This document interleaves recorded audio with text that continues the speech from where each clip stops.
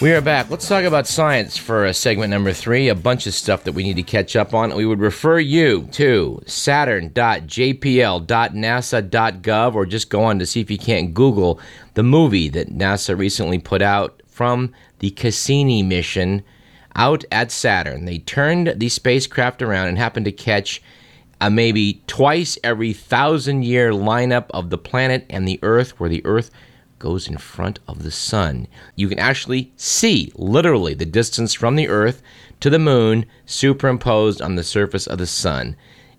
You know, it's really something. You also can see the true size of the objects in the solar system. The Earth is 10% larger than the true diameter versus the sun, but nevertheless, it's this teeny little dot, much smaller than the group of sunspots clustered on the surface. Again, really something. You got to check this out. We've been talking to people at Jet Propulsion Laboratory intermittently about the Cassini mission. We hope to get them on again soon. Part of this was a simulation using the data from the Huygens probe as it landed on Titan. You actually get to see the topography of Titan. When the spacecraft made another recent pass by the largest moon of Saturn, a moon which is larger than the planet Mercury, the radar was able to peer down through the smog, which obscures the surface, to reveal on the surface of the planet sand dunes. The Economist magazine noted that in his novel Dune, Frank Herbert imagined a planet covered largely by sand dunes, and noted that, as so often it is with art, nature seems to have gotten there first. The picture that was published in Science showed a field, ripples of sand dunes more than 100 meters high. They note they're similar in form, size, and cause, i.e. the blowing of wind, to those found in the Namib Desert on Earth. They're differing in one crucial aspect, though. They're not made of sand. Or at least the sand the particles are made of is not silica. It's either ice or carbon compounds. Every time we send a robot space probe out to one of these worlds in our solar system, they seem to be full of surprises, and none more so than Titan. This is exciting stuff. Stay tuned as we update the news from Saturn. Now, one reason we urge all of you, dear listeners, is to go to the foreign press is that the kind of stuff you read in America is just oftentimes sort of PC, politically correct. For example, let me quote from scientificamerican.com how they summarize this issue about medical marijuana.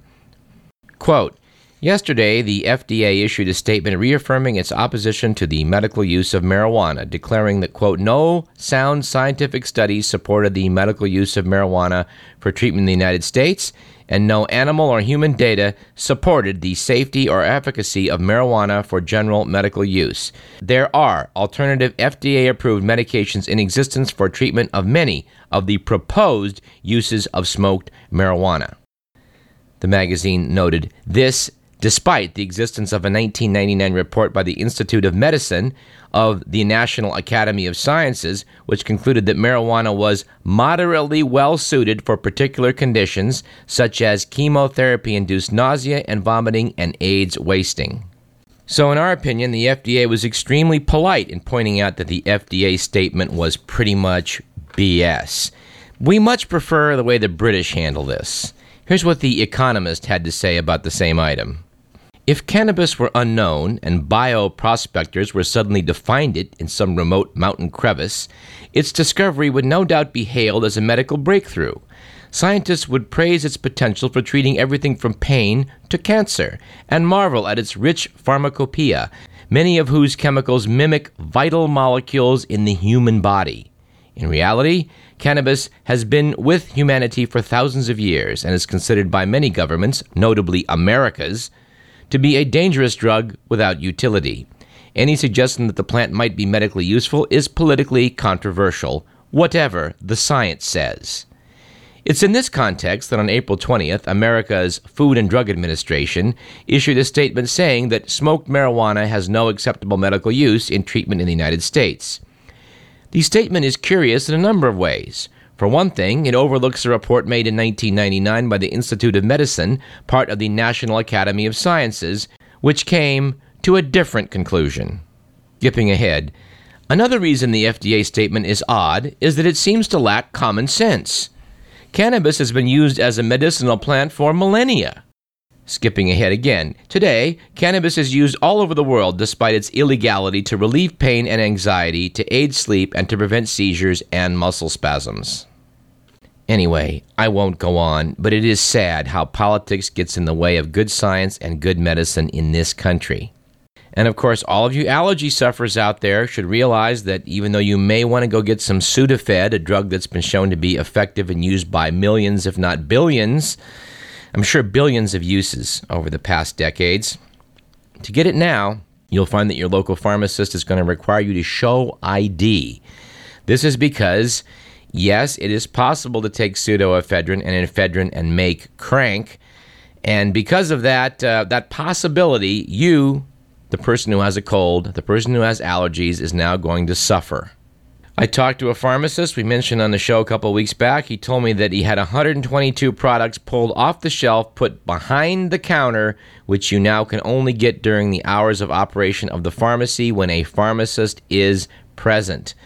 Yes, the old, cold and flu medicine with a little bit of Sudafed, or let alone the little red tablets, well, hard to get, thanks to the hardworking folks in the federal government. You have to ask the question of how many people do you think are running crank labs who are going out to Rite Aids and purchasing little red capsules of 30 milligrams of pseudoephedrine with which to convert into methamphetamine? We are going to look into this a little more thoroughly for a more in-depth analysis, but I can tell you this. You can't take a thimble full of milk and manufacture enough cheese to sell on the market at a profit. You need a lot of raw material in order to transfer it into something else to be commercially saleable. It just makes no sense. But we'll refer that to a more lengthy discussion on another day. Speaking of drugs, according to Wired magazine, drug companies have outsourced about half of all clinical drug trials to India, China, and Brazil, where it's easier and cheaper to find people willing to take unproven drugs for free. And in some bad news for people with sleep disorders, the highly promoted drug Ambien is now being cited as a possible source of middle-of-the-night eating binges, according to the New York Times. According to a study by Dr. Mark Mahawald of the Minnesota Regional Sleep Disorders Center, people on Ambien have been found that they get up in the morning with no memory of leaving their bed at night, only to find telltale signs of frantic refrigerator raids. They will find candy wrappers littering their beds, pots and pans all over the kitchen, and even lit stovetops. According to the researcher, these people are hell-bent to eat.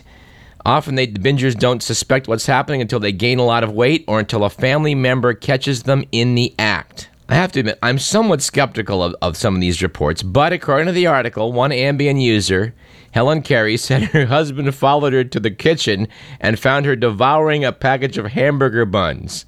I just tore it open like a grizzly bear and stood there and ate the whole package, she said. He said a couple of things to me, and then I realized I was asleep. We should note that finding something to help you sleep is a serious problem.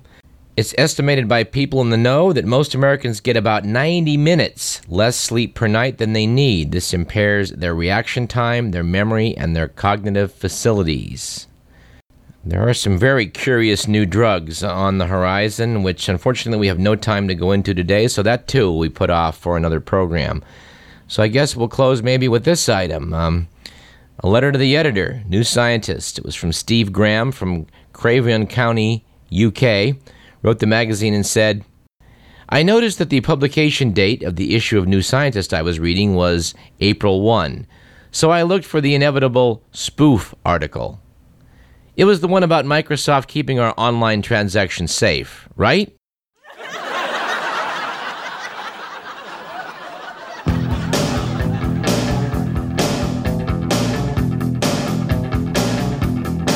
All right, we will see you next week. This program was produced by Edward McMillan. I'm Douglas Everett. On next week's show, we're going to hopefully speak with Bart Ehrman, whose book Peter, Paul, and Mary Magdalene tells the real story of what we know about the followers of Jesus in the Bible, a far cry from the Da Vinci Code, which is opening in theaters nationwide.